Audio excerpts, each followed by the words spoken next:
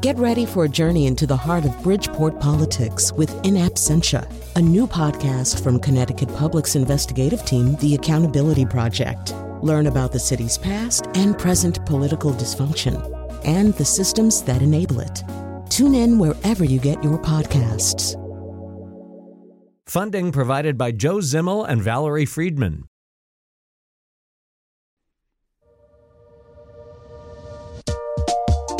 This is Where We Live.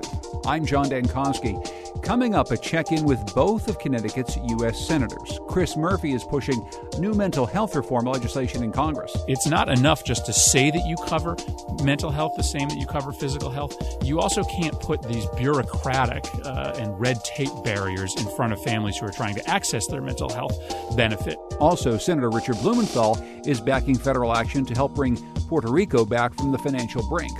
It is a key step toward avoiding the catastrophe and humanitarian crisis that will result if these Puerto Rican municipalities and public utilities are unable to pay their debts. Those conversations coming up. But first, Hartford City Treasurer Adam Cloud is up for re-election next Tuesday. But new information reported on by WNPR's Jeff Cohen shows that Cloud has been mixing up his work in public office with personal work for the flailing golf lifestyle television station, the Back Nine Network. Joining us to talk more about this is Jeff Cohen, who covers the Capital Region and also Hartford and Hartford politics for WNPR. Welcome back to the show, Jeff. Thanks, John. So before we get to the news in your latest story, let's back up and remind people who and what we're talking about here. Sure. So the Back Nine Network is a now off-the-air, I think they called it a golf and entertainment lifestyle company, which means that they had programming that they were going to put both on the internet and on television as an alternative, say, to the Golf Network, if you're a golf watcher. So they got about $5 million in funding from the state. They got about $40 million, I think, or so around that number from investors. And then they famously burned through it and ran out of money earlier this year, fired all but their executive staff, and now are in the process of raising more money. So that's the Back Nine Network. On the other side of the equation is City Treasurer Adam Cloud. So we've been doing some stories about the treasurer and his interest in the company. His family has done business with Back Nine. His brother was its lobbyist. His father was its landlord. Those both began in 2011. So those are the people and the groups we're talking about. Okay, so what are we talking about? Those are the people. What are we talking about? So the biggest question we've been looking at is the relationship between the city treasurer, Adam Cloud, and Back Nine. And a few months ago, the city treasurer had his records subpoenaed by agents of the Federal Securities and Exchange Commission. I looked at some of those records that were turned over, and in his email collection was an email to a private investor from city treasurer Adam Cloud. And in it, Cloud tries to steer that investor, a man by the name of Robert Smith, to invest in the Back Nine Network. And did this work? Did he invest in Back Nine? It didn't. And in fact, none of the outreach that Cloud did on behalf of Back Nine appears to have paid off for the company. That said, the city did invest some of its pension funds with that same investor. So in the course of one email, the city treasurer is doing both city business and he's advocating on behalf of this private company with which his family did business. So this is what you reported in your story, and coming out of that story, we heard an apology from Adam Cloud. That's right. The city treasurer apologized. It was a very specific apology. It was, I apologize for the manner in which, he said he used poor judgment for the manner in which he reached out to this private equity investor. But he didn't apologize for the fact that he reached out on behalf of a company that did business with his family. In fact, he proudly boasts his advocacy on behalf of businesses that do business in the city, and that's something that he's proud to do. He also said in the course of those back and forth with his attorney that he couldn't recall ever having done something similar, reaching out to an investor on Back Nine's behalf, other than in this instance. Okay, so part of the apology was, I'm sorry for the manner in which I did this, essentially using the city email account, not really apologizing for doing any sort of work on behalf of a Hartford-based company that he wants to get investors for. That's right. But he said he can't recall doing anything else like this from a city email account, so you went and looked at the rest of his emails. Right, that's sort of a dare to a reporter, kind of. I mean, right? So if you say you never did it again, then our next move is to then send an FOI request, a Freedom of Information request, for all of the treasurer's emails that involve Back Nine. And sure enough, there were a series of correspondences where he reached out to investors, He went to some parties, and we can walk them through. But what they reveal is a guy who is actively, over the course of 3 years, trying to boost and bolster this new company in the city of Hartford. I should back up, John, and say that the initial story that we wrote has prompted the city's ethics commission to take a look into this. So they're not necessarily, or we don't know if they're necessarily investigating Adam Cloud, but they are looking at the differences between the city and the state ethics codes. And even that has gotten his attorney, John Droney, sort of rankled. I think this is a witch hunt. I think it's unfair, and I don't believe that the Ethics Commission has any jurisdiction to investigate Adam Cloud for what has happened here. Leave Adam Cloud out of this. How many times does he have to apologize and ask to move on? Okay, so that's part of what his attorney, John Droney, has said. The Ethics Commission in the city is looking at whether or not the state ethics code and the city ethics code should line up. Essentially, what Droney and Cloud are saying is, look, according to the city of Hartford ethics rules, we didn't do anything wrong. I mean, the fact that my family may be involved with this company is not anywhere spelled out that I can't advocate on behalf of this company while in office. That's exactly right. In fact, what the state code would encompass this kind of activity and prohibit this kind of activity. The city code does not. It says that you can't work on behalf of things that would benefit your family if those things are in front of you. And this was technically not in front of the city treasurer. So that's the technicality. The city ethics commission is looking into it. Meanwhile, in the emails that we found, he's reaching out to investors. He's sending an investor back nine prospective investor information. He's going to a party, and he says he's going to bring it's a back nine party. It's after the U.S. Open. He's going to bring a couple prospects with him. One of the prospects is ESPN's Trey Wingo, who's a celebrity NFL guy, I think, mostly. And another is a lawyer by the name of David Panico, whose firm, Robinson & Cole, is the city's paid bond counsel. And then there's sort of other back and forths where he's trying to encourage people to take a look at back nine. All of these things sort of raise the question of why is he doing it in this case with this company? Okay, so we've established that his family has ties to this company, Back Nine. A couple quick questions for you about Back Nine, Jeff. Does Back Nine still exist? You say it's off the air. It burned through all this money. It had certainly state money, $5 million that was invested in it. Is Back Nine still around? Back Nine had, back in February, fired all but its executive team, and now that team is down to 2, as far as I can tell. And they are actively trying to find money to get this thing back off the ground, in part because they have a lot of investors who would like to see some sort of return on the investment that they made. Including something you've reported on, lawsuits by some investors who've actually said that the company duped them. Essentially, they were taking money that they shouldn't have taken from investors. That's right. The Guillot family, I believe of Bristol, has said that they weren't essentially given the full story. In fact, in court within the past couple weeks, they even said that one of their signatures on an important document in this whole thing had been forged. It's a nasty tangle. There are former employees who are suing.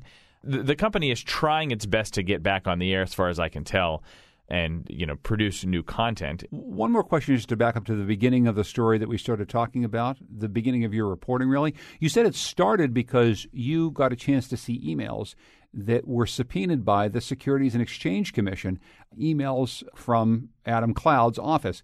Do we know why the SEC is looking into the city treasurer in Hartford? We don't. Well, that's one of the handicaps when you're in these sort of situations. You know what an agency might be looking for, but you don't know why they're looking. The SEC doesn't say, here's what we're investigating, but rather you have to sort of piece it together from what they're looking through. They've looked through Adam Cloud's campaign finance filings since 2011, when he was first formally elected.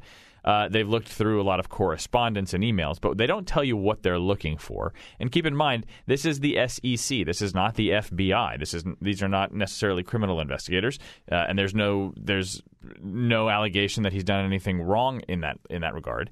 They're just simply looking because they govern what he does. The SEC governs investments and securities and exchanges, and that's the business of the city treasurer. Jeff Cohen covers Hartford for WNPR. You can read this story and more of his coverage on this issue at WNPR.org. Jeff, thanks very much. You're welcome. When we come back, we'll be talking to Senator Christopher Murphy about some of what he's working on in Congress and also his reaction to a new report about drone strikes by the U.S. This is Where We Live.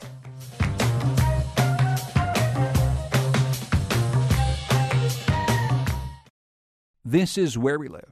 I'm John Dankosky. Coming up, we'll check in with U.S. Senator Richard Blumenthal about Puerto Rico's financial crisis and what our federal government can do to help. But first, his colleague in Connecticut's other Senator Chris Murphy is scheduled to take part in a hearing today with the Senate HELP Committee. That's Health, Education, Labor, and Pensions. The hearing will focus on mental health, and it's the committee's first hearing on the subject in more than 2.5 years. Murphy has announced mental health reform legislation earlier this year. Senator Chris Murphy joined us earlier in the week. Welcome back to Where We Live. Yeah, thanks for having me back. First of all, let's talk about some legislation that you've been working on around mental health. And I know that this is something that you've been very passionate about and concerned about. An awful lot of the conversation that we have in America around mental health today, unfortunately, has to do with this rash of mass shootings that we've found entirely too common. I guess I'm wondering if you can talk about the Mental Health Reform Act and some of what you and your colleagues are working on right now. I think at the outset, it's important to talk about the problem that we're trying to solve for. So we have a broken mental health system because in the 1960s, we made a commitment to deinstitutionalize the mentally ill, to bring them out of institutionalized settings like sane asylums, as we called them those days, and put them in the community. But two things happened. One, we never fully funded that community-based system. So people came out of the institutions, but then ended up on the streets, ended up warehoused once again in prisons or emergency rooms. But then we also made the mistake of setting up a mental health delivery system that was totally different than the rest of our healthcare system. So you'd go into an emergency room, and if you had a broken leg, you could go right upstairs to get it fixed at an orthopedic suite. But if you had a broken brain, then you had to wait a couple weeks and go to the other side of town to see someone at the local community mental health care clinic. So you have this dual problem of the system for people with mental illness being under-resourced and compartmentalized away from the rest of the healthcare system. And it's broken for everybody. It's not just broken for people who might have a predilection towards violence. It's broken for every single person that intersects with it. And so it's also important for us to, recognize that, well, yes, if you had a more robust, better funded, better coordinated mental health system, there probably would be less episodes of violence. There is actually no inherent connection between mental illness and violence. People with mental illness are much more likely to be the victims of violence rather than the perpetrators. And we should fix the mental health system because it's broken, period, stop, and accept that there will be some positive consequences down the line when you're talking about people who take a mental illness and turn it into a violent episode. But do you have some worry about, even in the way that you and others are, making this connection? I mean, I think it's fair to say that you've been very outspoken about gun violence in America and about the need, in your mind, for tighter gun control legislation. Many people who oppose tighter gun control regulations say that the entire problem of mass shootings in America has to do with our mental health system, essentially punting on the idea that guns play any role whatsoever. I guess I'm just wondering if you could talk about that intersection in your mind, because I know it's a tricky political thing. So those of us that have lived through the experience of Newtown, who have lived with that horrific tragedy every day since, know that Adam Lanza's story is not one story. Yes, this kid walked into an elementary school with a military-style assault weapon armed with 30-round magazines.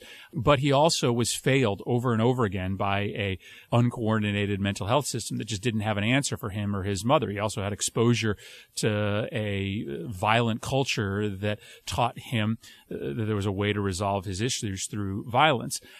So there's no one easy answer to how you cut down on these episodes of mass violence, but clearly there can't be anything but benefit if you're giving more resources to parents who are trying to figure out a path forward for a son or daughter with a serious mental illness. But, for the folks that say, as you referenced, that the whole problem is our mental health system, that's absolutely ludicrous. And why do I say that? Because we have a gun violence rate in this country that is 20 times that of the average of other industrialized nations.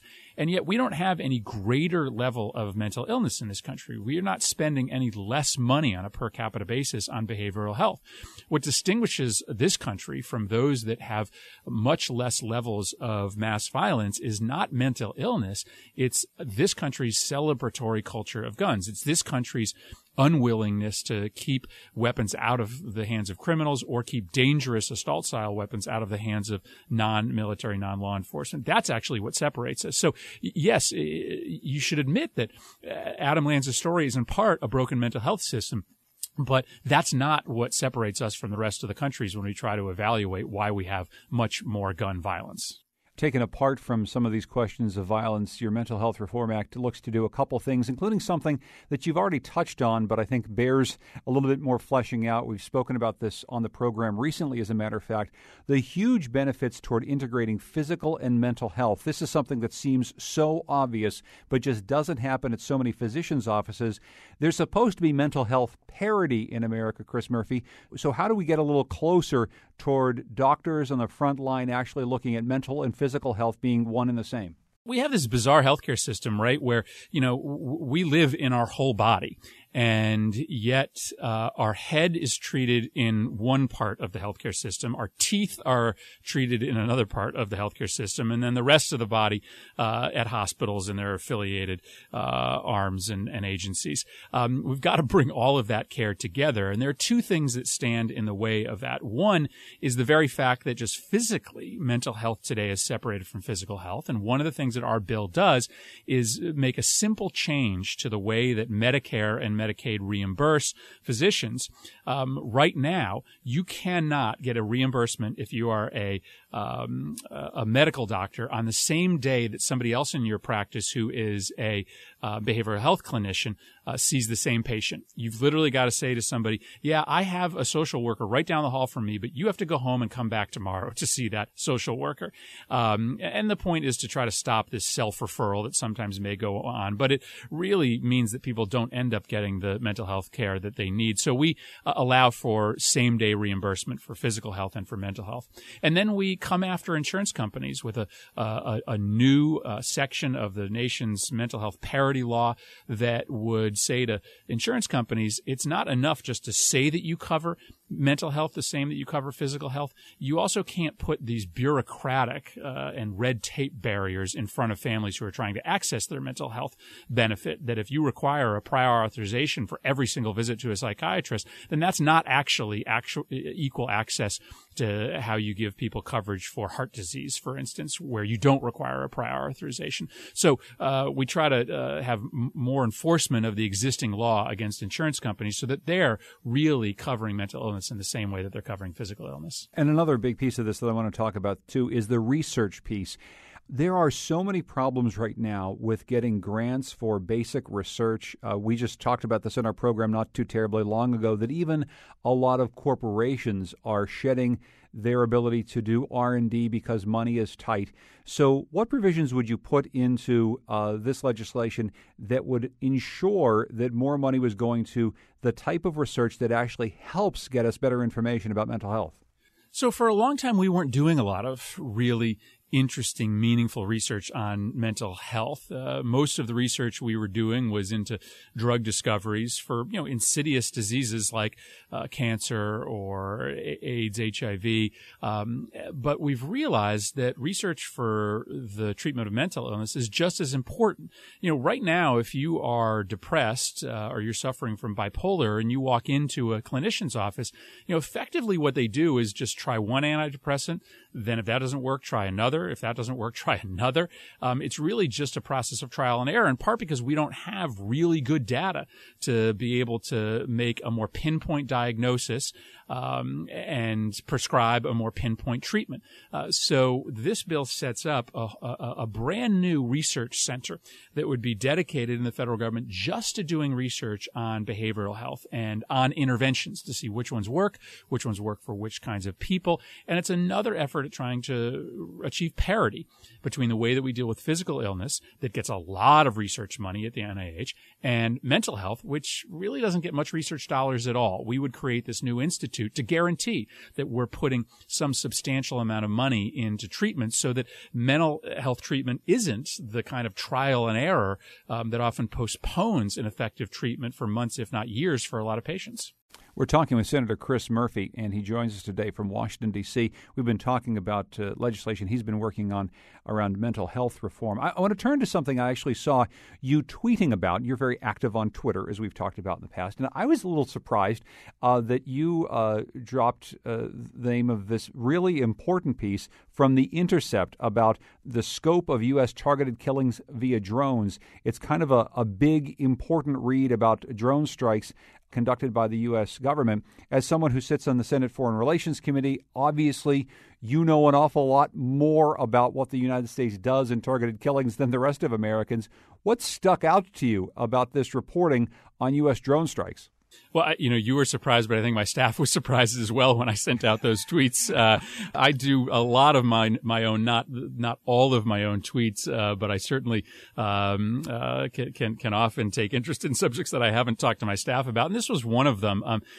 So I can only talk to you about what I've read and you've read, not necessarily everything that I know, but what has been reported in this cache of documents that was leaked regarding American drone activities is a stunning number at the foundation, which is that in 90% of the cases where a drone strike occurred, the wrong person was targeted. Now, that is the report that's out there today, and a lot of people are going to be shocked by that number.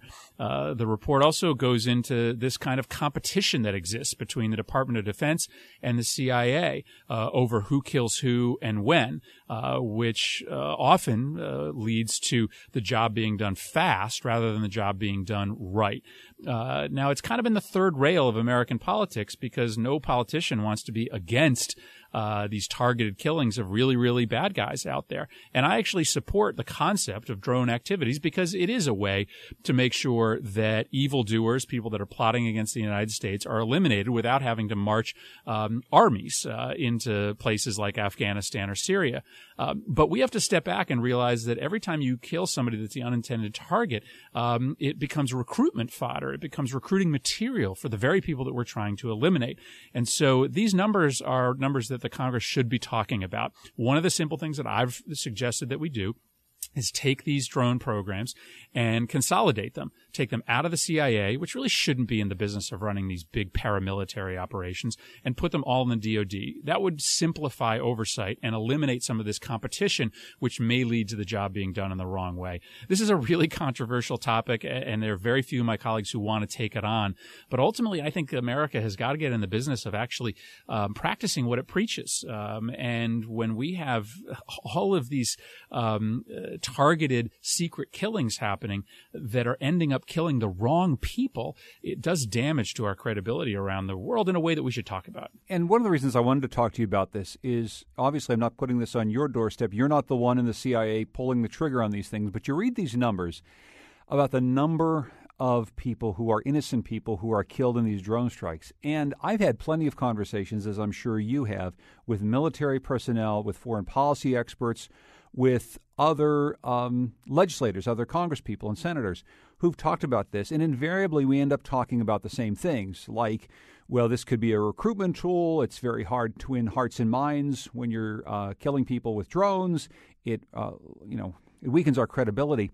But I think just at a core, Chris Murphy, we're killing the wrong people. And as much as we put on one American life or one life of someone who is held hostage as an ally, I guess it sort of chills you to the core to think of the number of people who shouldn't have died at the hands of U.S. drones who have, just on a human level, don't you think? I completely agree with you. I mean, this report talks about just one program alone in northeast Afghanistan, and during 1 year, we targeted 200 people, and 165 of them were the wrong people. Those were 165 innocent Afghanis. Maybe some of them were, a son or a daughter or a wife of one of these people who were plotting against the United States, but they didn't deserve to die. And so there is a human cost here.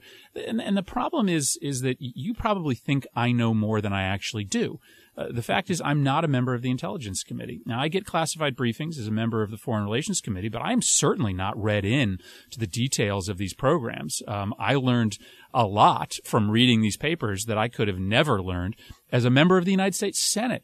And why I'm arguing for the CIA to basically get out of the business of drone killings is because there's only about 3 or 4 dozen members of the House and the Senate who know anything about those programs by law. It's kept a secret from us as well. And that is part of what dampens the outrage. And again, I'm someone who is willing to support drone activities because I do think it's a way to protect the United States without getting the U.S. military involved in quagmires. But these rates, right, they should trouble you from a national security standpoint, but from a human standpoint, they should trouble you as well. And I think just from an American citizen standpoint, too, this isn't the first generation, certainly, of Americans who've wondered what the CIA is up to, but between decades of the CIA carrying out its own operations and certainly decades of the NSA doing things that we didn't know about until we later find out. I wonder, Chris Murphy, if you're hopeful that at some point during the time that you are a senator, and you and I are about the same age, that we'd actually have an accountability for the CIA and the NSA to the American people in the way that you and other elected officials are actually accountable. I can't express a lot of confidence about that, John, to be honest, in part because the method of the enemy is becoming more diffuse and more secretive. And so that pressures American responses to mirror that secretness. And so this is going to be a challenge moving forward. It used to be that you could have all the accountability you wanted in the world because it was one army marching against another army. And we could all see that battle. It played out in real time, and there was a peace treaty signed, and the parties to that conflict went back to their corners in their countries. That's not how it works any longer. The people that are trying to kill Americans are doing so in tiny cabals and cells, which means that we, ultimately are going to have to come after them in ways that aren't as transparent as methods of warfare in the past. And so I think this is difficult. I think this is a place where we cross the line, where the scope of this program became too big to be purely classified. But I will admit that it's going to be a challenge, given the nature of the enemy that we're fighting, to make sure that the battle and the warfare that we're engaged in is done in a way that everybody can look at. That's something that I'll be fighting against, to have these operations done in too covert a manner, but one that I'm accepting I'll probably be on the losing end of more often than not. We're talking with U.S. Senator Chris Murphy, and this is Where We Live, an issue that you've been very involved in, probably more so than just about anybody in the U.S. Senate, is what's been happening in and around Russia over the last few years, certainly its conflict with Ukraine. Now Russia is launching attacks in Syria against opponents of President Bashar al-Assad. Some of those strikes are against targets like ISIS that we and our allies, the United States, might be willing to accept. Others are not. What do you make right now of Vladimir Putin and Russia's involvement in this chaotic state of Syria? Well, I'm worried because the manner and method in which Putin is conducting this new offensive in Syria is dangerously reckless. He does not have the precision capabilities that the United States does. And so when he launched this battery of missiles out of the Caspian Sea, very few of them were hitting their targets. In fact, public reporting will tell you that many of them landed in Iran.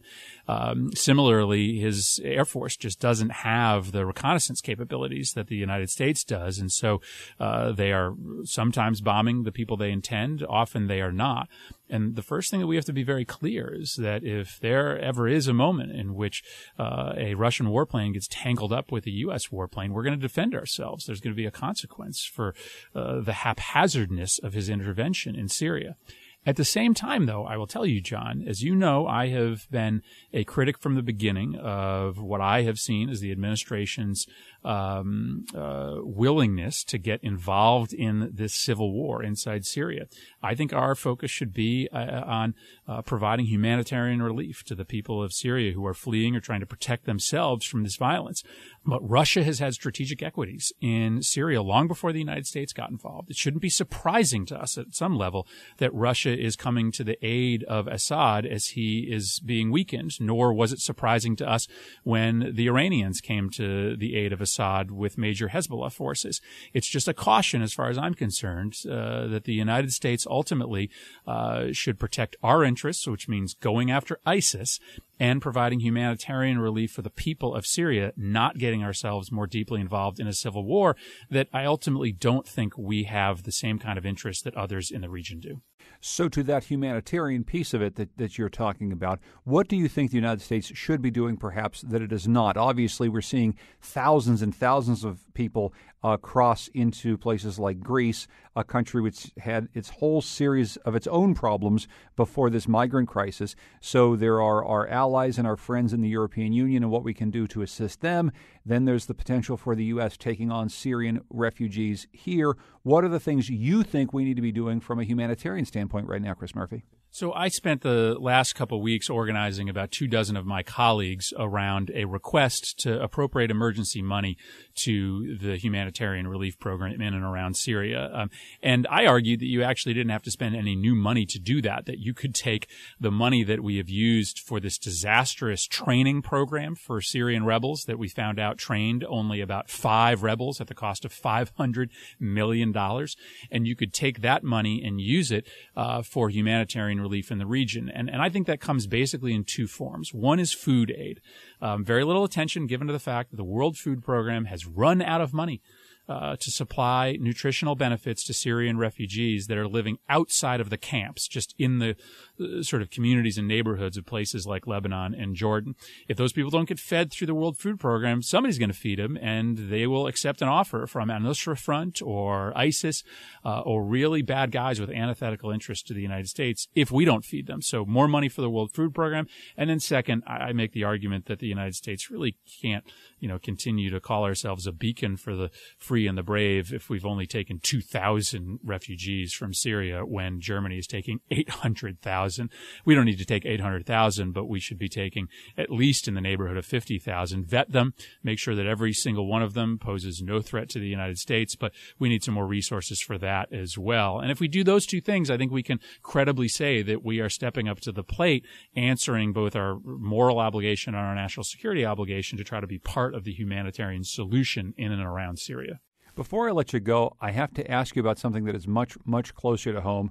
Amongst all the various things that you're watching in the world, you've been very concerned about how long it takes people in Connecticut to, get places. And so you've been asking people about transportation in the region in a program that you're calling Fed Up. I'm wondering if you can talk about what you're hearing from people in and around Connecticut and what you're telling people about our transportation system that seems to have a whole lot of problems right now.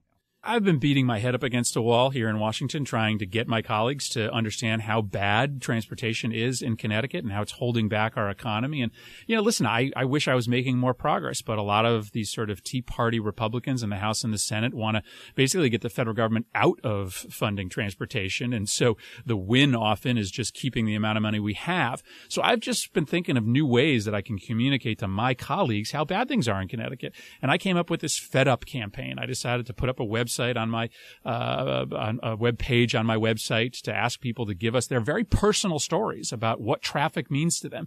The response has been overwhelming. The number of people who've written in to say, here's how many sports games I miss every year of my kids because of traffic. Here's the amount of money I lose because I can't stay late at work because there's only one train that gets me back to Waterbury at the end of the day. I'm actually about to send all of these stories to the Secretary of Transportation so that he'll take a look at them. I'm going to send them to my colleagues. I'm going to go down to the floor and read some of them, but I hope people will go onto the website and give me their stories. I'm just trying to come up with new ways to communicate to people why we need more resources for the roads and the rails in Connecticut. I think I'll win this argument eventually. I'm still pretty new to this place, but the Fed Up campaign is something that I dreamed up, and hopefully it'll have an impact. Chris Murphy is a U.S. Senator from Connecticut. He joined us today from the Senate Office Building in Washington, D.C. Senator Murphy, always good to speak with you. Thanks so much for joining us on Where We Live. Thanks, John. When we come back from our break, we'll check in with the other senator in Connecticut, Richard Blumenthal. He's backing efforts to help bring Puerto Rico back from the brink of financial ruin. We'll hear his plan, and you can join the conversation on Facebook and Twitter at Where We Live.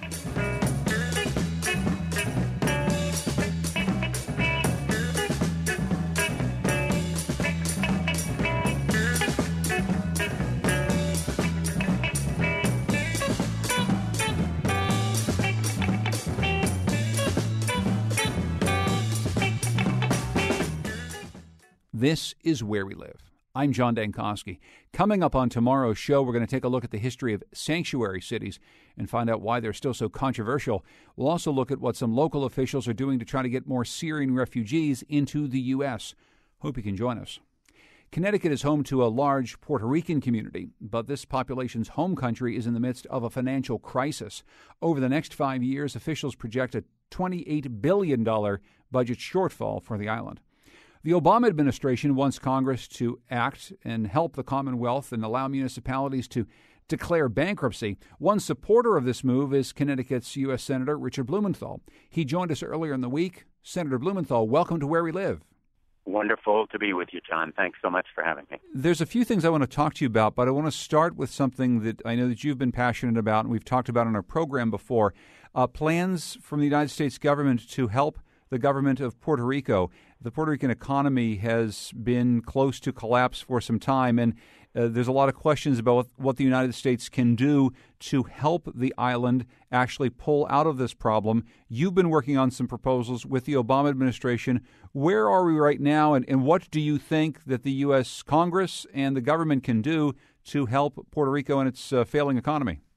First and foremost, what the Congress can do is pass the measure that I have offered with a number of my colleagues, including Senator Schumer, co-sponsors Bill Nelson of Florida, Kirsten Gillibrand of New York, Harry Reid of Nevada, my colleague Chris Murphy of Connecticut, really all across the country, to enable Puerto Rico to do what any state in the Union can do, which is to authorize its municipalities and public utilities to reorganize their debts under the supervision of a bankruptcy court. Now, I know that sounds kind of abstract and obtuse, but it is a key step toward avoiding the catastrophe and humanitarian crisis that will result if these Puerto Rican municipalities and public utilities are unable to pay their debts. They owe billions of dollars, and they need to be able to orderly and organizationally pay them over a period of time. So that's step number one. Enable Puerto Rico to be included in Chapter 9 of the Bankruptcy Code. And there are other steps that can and should be taken, some of them authorized by the administration, the president or his various cabinet secretaries yesterday spoke about, for example, extending the earned income tax credit to citizens of Puerto Rico, who, by the way, are American citizens, but they cannot avail themselves of the earned income tax credit like any other American living elsewhere in the United States, and other kinds of measures that are necessary to restore fiscal order. That's the goal. Restore fiscal order, which is not only in the interest of Puerto Rico, but also Connecticut and our whole country. Aren't any measures like this, though, as obviously well-meaning and important as they are, really a stopgap to a more holistic solving of the Puerto Rico problem? I mean, the island has voted several times about whether or not it should be an independent nation or whether or not it should be a 51st United State. It has not only these rules restrictions, but countless others that keep it from really performing like a normal global economy having to do with trade and other things. I guess I'm wondering, Senator Blumenthal, if there's a next step in the Puerto Rican issue with so many people fleeing the island and coming to the United States that maybe takes a bigger step, that maybe says we need to consider revising our relationship with Puerto Rico in a much more substantive way. The decision about whether Puerto Rico remains a commonwealth or becomes a state of the United States, whatever its status, this immediate step is necessary to avoid a humanitarian and financial catastrophe. Puerto Rico needs the authority that any municipalities and public utilities elsewhere in the United States have, which are to resolve and work out their debts in an orderly way. And you're absolutely right. There is not only a next step, but a series of steps that must aim at restoring Puerto Rico's economy. People there have a very, very high unemployment rate. A measure and series of measures are necessary to help restore the economic vitality of the country. Tourism has become one of its major sources of economic progress, but it is imperiled by the financial catastrophe looming. And so manufacturing, agriculture, all have to be encouraged and supported. In the long term, it may matter less what the status of the country is, whether it's a Commonwealth or a state of the United States, as whether there's investment, whether there is treatment of Puerto Ricans in the same way as other citizens of the United States, in terms of Medicaid, earned income tax credit, other steps that are necessary to revive the economy. We're talking with U.S. Senator Richard Blumenthal, who joins us by phone today. Moving on to something that you're working on very closely and something we've talked about in the past in the program is third-party retail electric suppliers have been having all sorts of problems in terms of rates, the way they contact customers knowing exactly what they're paying for. What sort of things are you outlining to try to make it easier for people who have gotten involved with third-party electric suppliers to know better what they're paying for these services and maybe try to keep the cost down a bit? Here's what I think is necessary right away: an investigation of the Federal Trade Commission into price gouging, misleading and deceptive marketing, exorbitant price increases and hikes in the rates, intentionally burdensome cancellation fees and other obstacles. This kind of series of predatory practices must be investigated by the federal government because they relate not only to Connecticut, but every state in the nation where there has been deregulation, which includes our neighboring states of Massachusetts, New York, New Jersey, and others. In fact, almost every state in New England except for Vermont.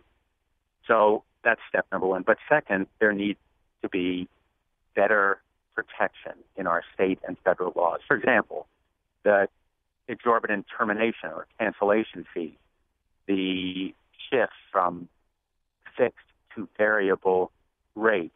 The legislature passed a measure this last session that is progress, but more needs to be done. So I think there are steps legislatively that can be taken at both the federal and state level to offer better protection.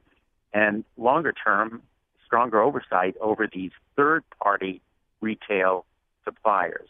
They now constitute a third of the market. In other words, about a third or more of Connecticut's residential customers buy their electric power through these third-party retail suppliers. And in fact, their prices, their rates, are higher for about 4 out of 5 of those customers, sometimes double the standard offer rate. There are clearly abuses, and Connecticut consumers deserve to have a light shown on these practices through this investigation so they are not put in peril when they turn on their lights and use electric power. I have to ask you though, sir, and it's going to sound like the question that I asked you about Puerto Rico, but similarly, we do need to solve some problems in the Puerto Rican economy now, but maybe the long-term solution is figuring out how the island's going to govern itself. In this particular case, it seems like all of these problems have stemmed from our decision to deregulate the electric industry, and it's led to people actually paying higher rates if they go to competing companies. Do you think it's maybe just time to scrap this notion that the deregulated electric market is going to save anybody money and regulate things more tightly beyond just what you're talking about here? Remember that a lot of states decided to deregulate. And so this issue is one that's going to affect the whole country, and that's why this investigation that I've asked to be done by the FTC, the Federal Trade Commission, is so very important. We need facts before we make decisions. As Ronald Reagan said, facts are stubborn things.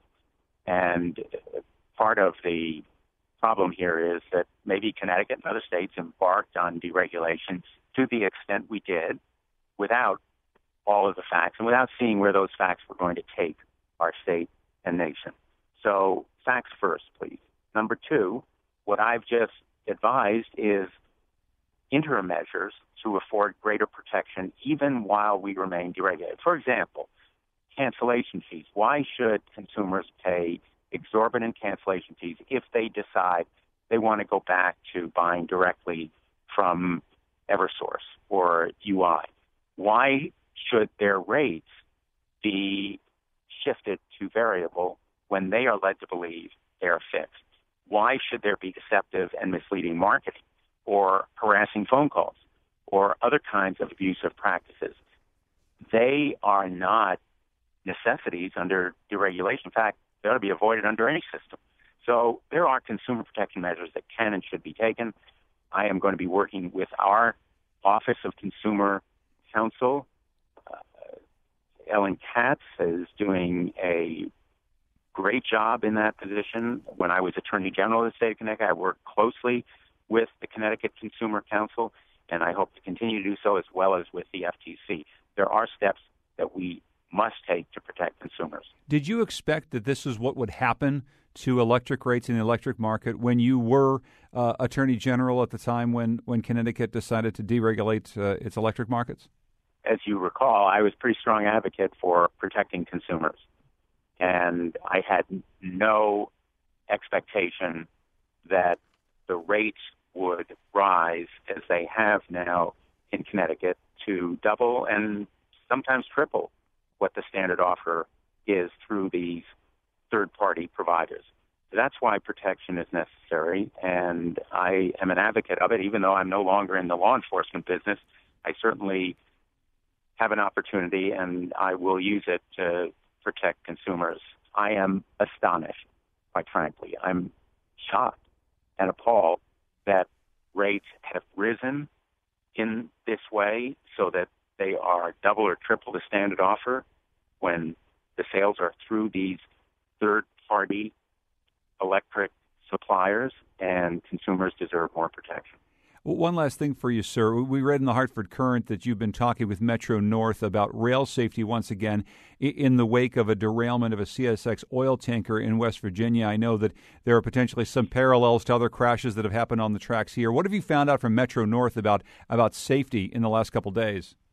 I'm going to drill down on what Metro North has told me, which is that things are progressing well, and we should be assured that there have been constructive changes in their inspection and maintenance practices. The reason I contacted Metro North in the wake of this report on the CSX disaster in West Virginia is that the finding about that derailment was that its cause was inadequate inspection and maintenance, exactly the same cause as happened in Bridgeport when the Metro North train several years ago, went off its tracks and collided with another oncoming train. So improper and inadequate inspection of tracks, the failure to find, for example, in Bridgeport, the cracked connection between those tracks, which then led